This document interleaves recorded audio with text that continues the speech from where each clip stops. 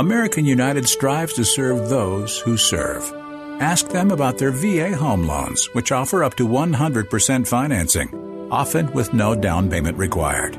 Make an appointment to research your options. Learn more at amucu.org. Now's the time to find your color, your paint, and everything to get started during Red, White, and Blue savings at the Home Depot. Transforming your room is easier than ever. With the best deals online and in-store, you can confidently select your color and the tools for your next paint project. Get a colorful new experience and the right paint for the right price. Save $10 on 1 gallon and $40 off 3 and 5 gallons for a limited time only at the Home Depot. More saving, more doing. Limit 25 gallons per household. See store for details. This is another episode of our Innovation and Leadership series where we interview rocket scientists, pro athletes, Hollywood filmmakers, and a wide variety of other high achievers. If you like what you hear, we're also going to be releasing exclusive bonus materials like PDF checklists, reports, and presentations, but only for members of the collective. If you're interested in those, as of this recording, you can still join for free on the Ideation Collective website, which is icollective.co/free. Again, icollective.co/free. Also, before getting rolling, we want to invite you to consider helping the charity our founders started called Child Rescue. We work to combat child sex trafficking in the United States and abroad. One of our foreign projects we're working on right now is helping to build an aftercare orphanage in Cusco, Peru. To learn more about that, please come to the Child Rescue section on our website, icollective.co/childrescue. So with that out of the way, let's get to the interview. Welcome to Ideation Collective. I'm Jess Larson. Today we're going to be continuing with our Funding Lab mini-series with my co-host and securities lawyer Josh Soloway. This week we've been talking on our last episode with Carlos Cruz-Abrams about Main Street Exchange and making the process easier to raise money, specifically for the most common form of fundraising for entrepreneurs, which is Reg D offerings, whether that's a 506C or a 506B. But Carlos, just for anybody who needed a refresher from the last episode, can you give us just the elevator pitch on Main Street Exchange and then talk a bit about the ideal customer for you? Sure. So Main Street Exchange is a single source, end-to-end web platform that guides companies through the fundraising process, making sure they're able to comply with the law, do their deal effectively, and keep their records all in order without really having to try doing so. So who is our ideal customer? Our ideal customer really is any company who is going out to raise a little bit of cash or a lot of cash. For us, what we realize is that companies, whether they've been through the process of fundraising before or whether they've never been through the fundraising process, most people still don't understand what's involved, how they do it, or what they need to know. And so really, as long as people have an open mind and want some empowerment in process, they want to be able to control communications to their investors, but at the same time not have it overtake their lives. That's my ideal customer. I don't necessarily want someone who wants to pay a lawyer, and these people actually exist, who wants to pay a lawyer to make everything just disappear. And they don't mind paying, tens of thousands of extra dollars to do that. I want people who say, I love my business. I love every aspect of my business. I know that I need to control that business and delegate where possible, and let me rely on a service that will help me do that well. Sure. And I know we talked about this a little bit on the last episode, but as an entrepreneur, specifically, can we just cover, again, the reasons it would save me money to do it this way through Main Street Exchange versus the old way? Yeah. For the most part, when people run financing processes the old way, they just end up relying on outside advisors like lawyers. And I love lawyers. I'm a lawyer by training. I'm a lawyer by practice. But they end up relying on them to run every single aspect of their fundraising process, both legal and non-legal. But the big issue, of course, being that when you rely on a lawyer to do non-legal stuff, they still charge you the same legal rate. So if you want to pay your lawyer to send out emails to potential investors and to organize answers with documents to potential investors, and you want to have them sending out signature packets and collecting signature packets and doing the math to update your cap table, that's how you can spend a lot of extra money and, frankly, a lot of extra time in this process. We've automated all of those non-legal as well as a lot of those quasi-legal pieces of this process so that you can still have a great lawyer and you can still have them negotiate your deal, but all of those other pieces get taken care of automatically for you. That's a huge point that you just made there, because, and I could, as a lawyer, as a practicing attorney, I totally get what you're saying. I mean, how often is it that clients want to ask me questions or have me handle certain things? And I think for a lot of us, it's for lawyers, it ends up being painful because you want to do right by your clients, right? So you want to tell them, you don't want to be evasive and not give answers when they're asking you for something non-legal that's really a business decision, and it's all about trust and all of that in a relationship. But you also don't want to, for lawyers, your inventory is your time. And so there's a cost to that. So it's really tricky, right? And it's painful for lawyers. So any good lawyer should embrace this, right? That it's an opportunity to save their clients money. So again, I believe you said it in the last segment. Was it $7,000 to $15,000 on average that you're saving, or what was the number? Yeah, it's on average between $7,500 and $15,000 per fundraise. Is what we find that companies are saving as they use the system, as well as up to a month of time for the executives of the company.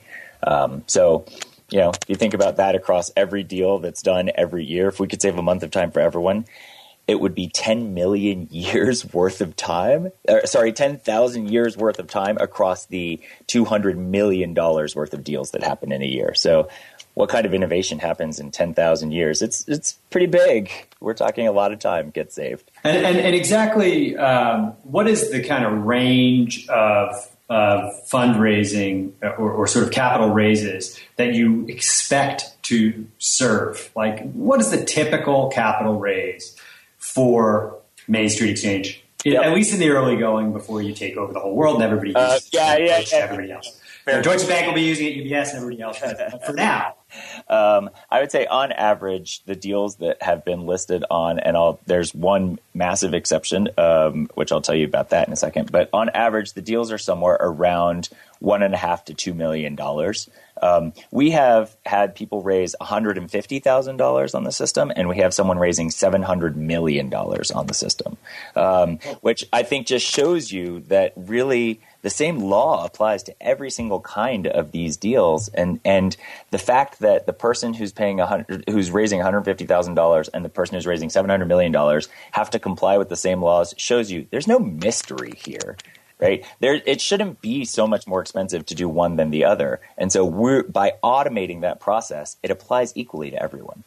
And what's the typical budget within? Obviously, it's different in a $700 million deal than it is in a $150,000 deal. But what's the sort of total budget in a typical raise that you guys would be involved with? So if someone did it the traditional way, you're raising $2 million, you should expect to spend somewhere between $30,000 and $40,000, depending on which lawyers you're using, right? Smaller lawyers will be on the smaller lawyers being smaller law firms, right, will be on the smaller side, and then bigger law firms will be on the higher side, sometimes going even above that. I've seen that bill go as high as $85,000 to $90,000, depending on how messed up someone's organization was before they got to that fundraise. When someone comes in and uses Main Street Exchange, what we're finding is that legal bill itself gets cut down to something like $10,000 because maybe there's some additional documents that need to be fixed and cleaned and things like that. But for the most part, it's just drafting of those legal documents. And then a Main Street Exchange fee there is about $6,000 for a $2 million raise. That gets deferred until the end, or you could pay it up front at a discount, your choice, 20% discount if you pay it up front, but it gets deferred until you close, or 9 months, whatever happens earlier. So you are, on a typical raise in that situation, saving about $14,000. Wow. That's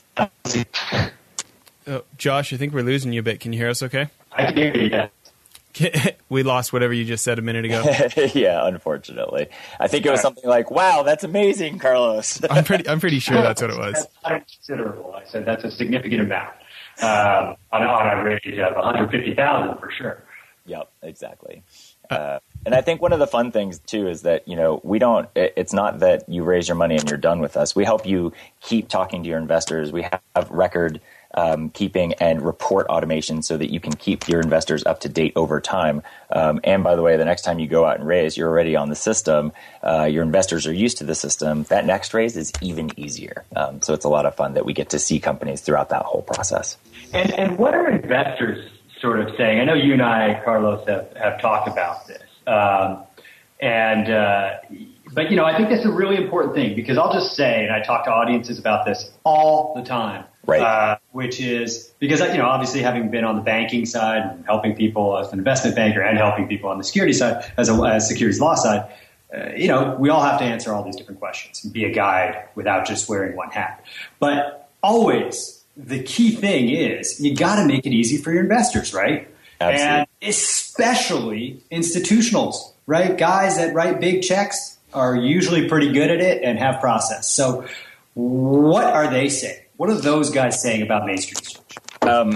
What they're saying is, I could have used you 3 years ago. I could have used you 2 years ago. I could have used you yesterday. For investors, they're really loving the process because it allows them in many ways to do apples to apples comparisons, first of all, among different deals that they're potentially targeting. And also what it really does is it allows them to get a quick and easy view of a company. So when we've had investors go in, they've looked at it. And I think I said this in our last episode. We did our own raise through this. And the investors came in and they said, I've never had such an easy process. Either I didn't have to send a diligence list because everything was already there for me to see, or I only had 1 or 2 questions. And by the way, all my records are there, so I can invite my accountant in and I don't have to bother anyone. And you can keep updating me and I don't have to bother you, so I can have a real relationship with the company, not any sort of animosity. So investors are really happy with the system so far in terms of what we've seen, so much so that a lot of our original customers have been investors who made an investment in another company, saw how wonderful that process was, and then loaded their own companies on because they said, I want to be able to keep going and have my investors have this same experience. Well, I think that that's something that maybe people who have been through the process are really going to recognize how valuable that is. And for people who haven't, they should probably talk to somebody who has so they can get a feeling for the pain. Shifting gears a bit for a minute, and we're going to come back to this stuff. Some of the standard questions we'd like to ask all our guests. I think a first one would be books. Josh and I are both audiobook nerds. Are there any audiobooks or books in general that you think innovators or entrepreneurs should be reading today? I can't speak to audiobooks because I'll be honest, I'm a little old fogey when it comes to my books. I like to read my books. I think the hard thing about hard things, it's building a business with no easy answers by Ben Horowitz. So good, right? I mean, honestly, you could just read that one. And I think that will be helpful. I also, we got a lot of help out of the Lean Startup by Eric Ries. And I think that for us, that was just a way for when we started Main Street Exchange to be able to look and say, there's lots of ways where we could really trim the fat, or we can make ourselves more agile, more nimble, more flexible. And a book like that helps put those ideas in your head. Those are sort of my 2 go-tos that I would think. Okay, can I just profess my undying love for Ben Horowitz's book? I literally was just listening to it again on Saturday. It does bring up slight PTSD from all my business failures as he's talking about potentially bankrupting multi-billion-dollar companies, right? Yeah. And it's it's a slightly traumatic experience to just hear him going through it. But I so clear fluff, I do probably an audiobook or 2 a week and have for almost a decade. So I get through quite a number of them that way. And his just stands out so far and above in this non-fluff, non-sales pitch. Here's just the guts of it, speaking from a place of experience. You sit there and you read it and it hits you. You're right. It hits you in the solar plexus of oh, that's exactly right. This sucks. But I think that that's the best kind of advice that you can get. I think that seeing that, there's 2 things that I got out of that book. One is, I'm not the only person going through this. And the other is, all right, there's no easy answers. So how are you going to move forward from here? And I found that really useful. And so I think that that's really helpful to people in general. Well, it's just so practical. When he talks about rationalizing stealing an employee from your friend's company and how this is going to end your friendship, and like quit trying to fool yourself. Or like, I love how he talks about sales and training. Like, I think so many people, once we get in a position of power within an organization, we want to get out of the sales side of things, or like the training business. He makes this case that's like, he's quoting Andy Grove from Intel talking about like what a huge leverage point on an organization doing the training yourself is, and like how much that signals to everybody like the level of extreme competency we want to see on this team. And it's like it's not like this theoretical possibility. It's speaking from experience, which I think carries so much water, right? Yeah, I mean, I think that, gosh, there's so much in there, right? First, like the training is the highest leverage activity a manager can do, straight up. Andy Grove, that's what he said. Andy Grove was the one who taught him that, right?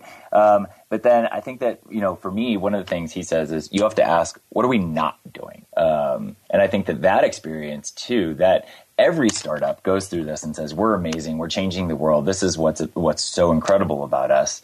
And then if you step back and you take it from the other side, but what are we not doing? I think that's where you can really then take your startup and take it to that next level. What is that unmet need?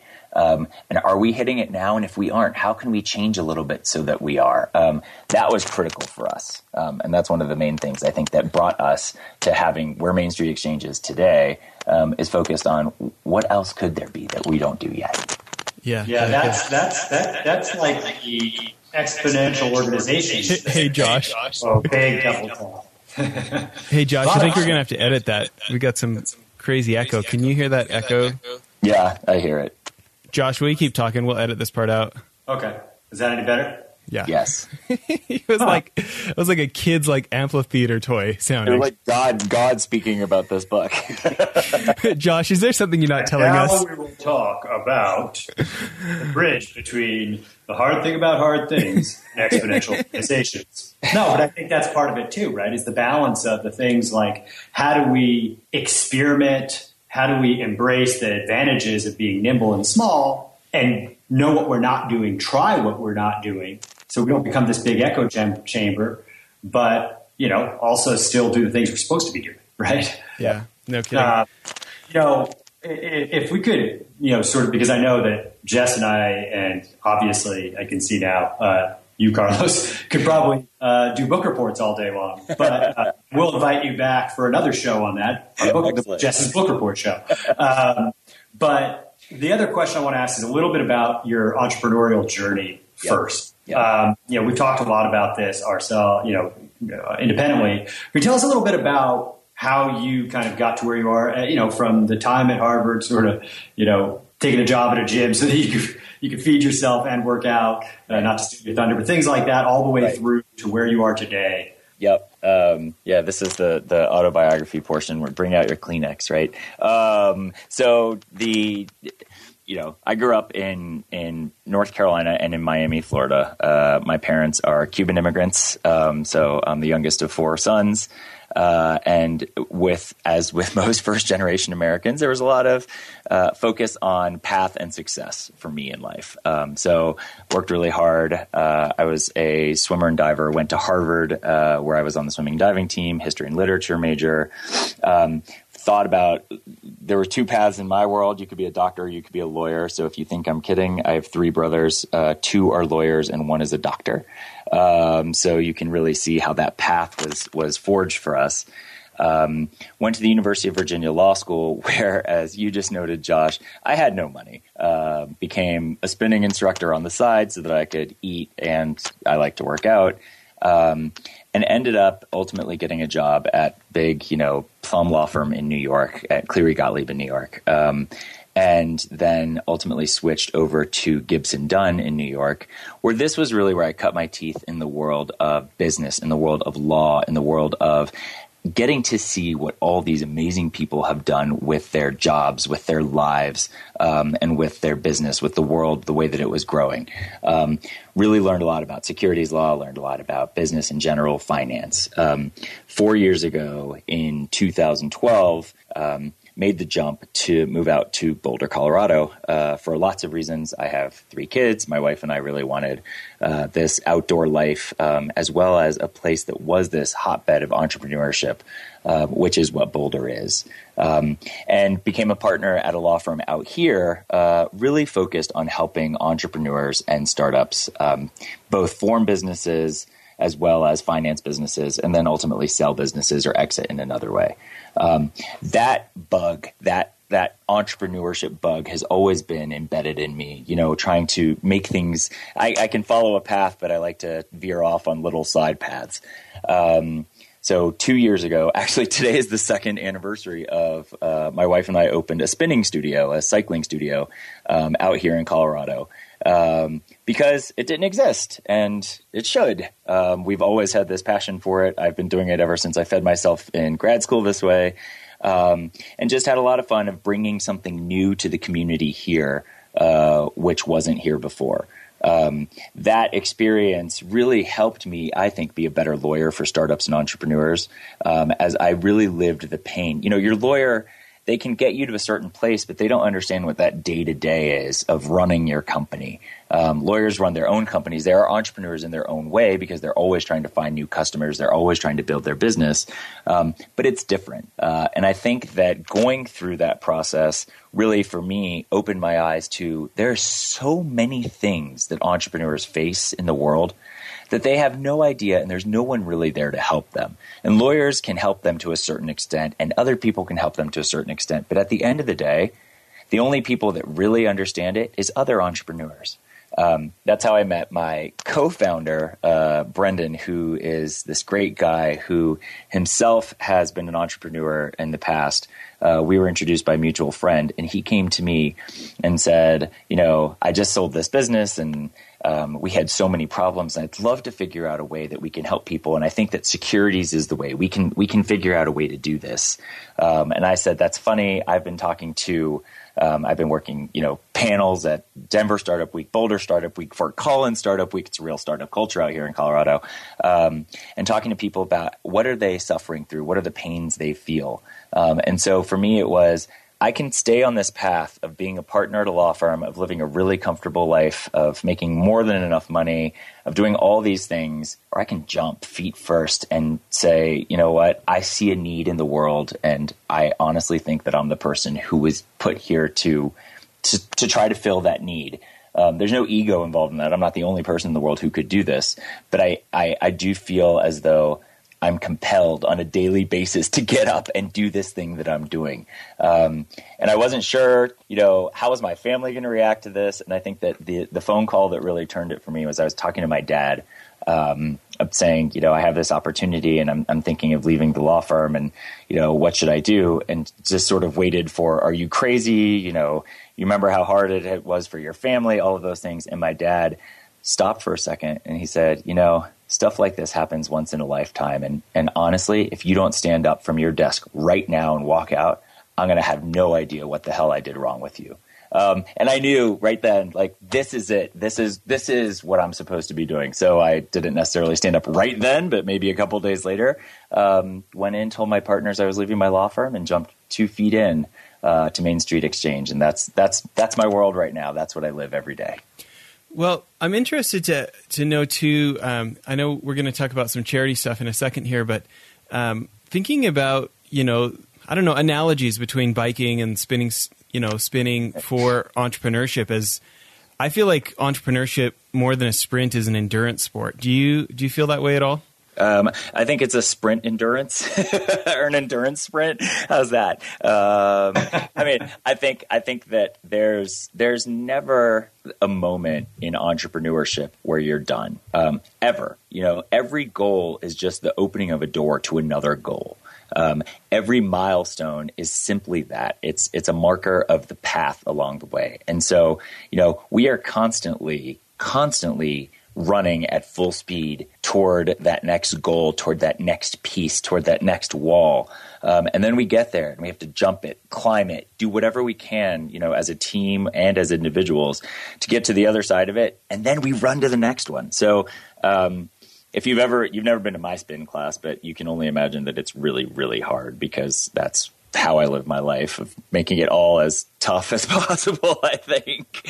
But what I tell people is, you know what? In a spin class, you only have 45 minutes, and you can push yourself beyond belief because there's nothing left at the end. You know, you get out of that class and you are wrung out and you are just sweating and dying. And then you come back and you do it all over again. And that's what entrepreneurship is. It's going in every day and pushing to the limit everything, whether it's emotionally, sometimes honestly, whether even physically, whatever it is that you have to do to achieve the greatness that you're trying to achieve. And then you wake up the next day and you do it all over again. Well, that's so encouraging sounding that way. Though? Man, that doesn't that sound fun? And honestly, I love it. Hey, listen, we always like to ask guests about advice for our charity, Child Rescue. You know, like one of the things we're doing right now is we're trying to get our friends to sign up for this thing where they go to cares.savvy, which is savvi.com/rescue. And it's this program where they change their cell phone plan and they sign up. It's basically like a Costco membership, and they pay $15 a month for the membership, but they end up like saving $20 or $30 on their cell phone bill. So it puts them money ahead, but it gives us $5 a month to go out and try and stop these predators who are harming kids. So from an entrepreneurial perspective, if you were us, or you're our lawyer or whatever, what kind of advice would you have for us to try and get the word out of trying to get more people involved in saving kids from child trafficking? Yeah, I mean, I love what you're doing. I'm actually on the board of a charity that focuses on homelessness in children here in Colorado. And so this is something I face and live every day of trying to do this. What are some of the things that we do?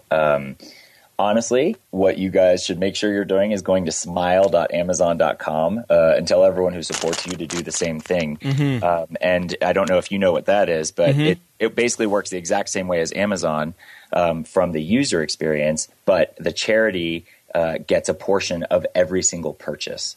And so it's this really great, easy, no effort way for you to raise money and to be supported on what you do. And how do we do that? We do a lot of partnership things. So the spinning studio, we run a lot of spinning classes that we are trying to raise money for our charity to bring awareness to the issue as well as to raise money. And so, you know, one of the things that I tell people is if you have a passion for anything, whether it's a charity or whether it's your business, you never stop talking about it. You're a proselytizer, right? You are deep in the heart of wherever it is, pushing your idea, pushing your thought, pushing your charity, because you never know.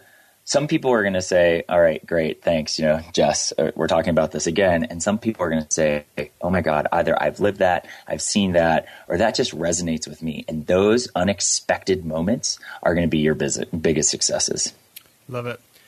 Well, Josh, I know we've got a few minutes, another couple of minutes here. What do you feel like is a good closing question here for Carlos? I think capping it off. I mean, Carlos, just if you could quickly just cap it off for us with sort of, again, let's reiterate what MSC, Main Street Exchange, is doing, why you're doing it, who it's for, and where they can get a hold of you and learn more. Absolutely. I think that I spent my life and my career, which was longer than I like to admit, to this point, helping companies raise money, helping companies sell themselves, helping companies at every stage. But frankly, not everyone could afford to pay, I won't say how many hundreds of dollars, but many, many hundreds of dollars an hour for that help. And so I really liked that piece. I liked the micro one-off help. But what I love about what we're doing at Main Street Exchange is, you know what? Everyone should have access to that knowledge. Everyone should have access to those processes. Everyone should have the ability to go out and make their amazing idea a success. It shouldn't be limited only to people with either the right connections or the right amount of capital ahead of time so that they can pay lawyers to do all this for them. So, when we designed this company and what we've been doing, we, again, are focused really on what do entrepreneurs and startups need at every stage of financing themselves and getting the right amount of capital to make their dreams come true. And how can we take that process? And so if you want to know how to talk to investors, if you want to understand what diligence is and how to run the easiest diligence process ever, if you want to be able to negotiate and execute documents in one place, if you want to be able to keep track of all your records perfectly, and if you want to do all that and know that you're in compliance with the law, Main Street Exchange is the right place for you. And you are exactly the person that we want to help. So mainstreetexchange.com, www.mainstreetexchange.com, spelled out the way that it sounds. We've been invite only to this point. October 17th is the day that anyone can use Main Street Exchange. We've been working with a lot of companies, and now we want to make sure that we can work with as many as want to. So go there, find us. You can learn more about us at mainstreetexchange.com. And we're excited to make business easy. We're excited to make finance easy and to make people's dreams really come true. Awesome. That's great. I think you might have said something like that before, just once. Just once or maybe twice you've told somebody. I don't know what you're talking about. I love having CEOs on the show because they know what to say. We don't get a lot of ums. So, hey, listen, really appreciate all the time that you've spent with us and the insights, and thanks for coming on. Yeah, you're welcome. Thank you, Jess. Thank you, Josh. I appreciate it. I love what you guys are doing, so happy to be part of it. And that's the show. Thanks for listening today. Again, if you're interested in the bonus materials that we will be producing, make sure to come to our website and join the Ideation Collective while it's still free. The website, icollective.co/free. Again, icollective.co/free. And as always, if you want to learn more about getting involved in helping the team rescue kids from traffickers, please visit icollective.co/childrescue.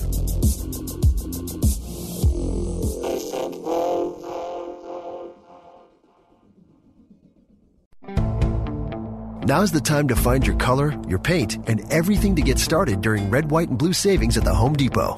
Transforming your room is easier than ever. With the best deals online and in-store, you can confidently select your color and the tools for your next paint project. Get a colorful new experience and the right paint for the right price. Save $10 on 1 gallon and $40 off 3 and 5 gallons for a limited time only at the Home Depot. More saving, more doing. Limit 25 gallons per household. See store for details.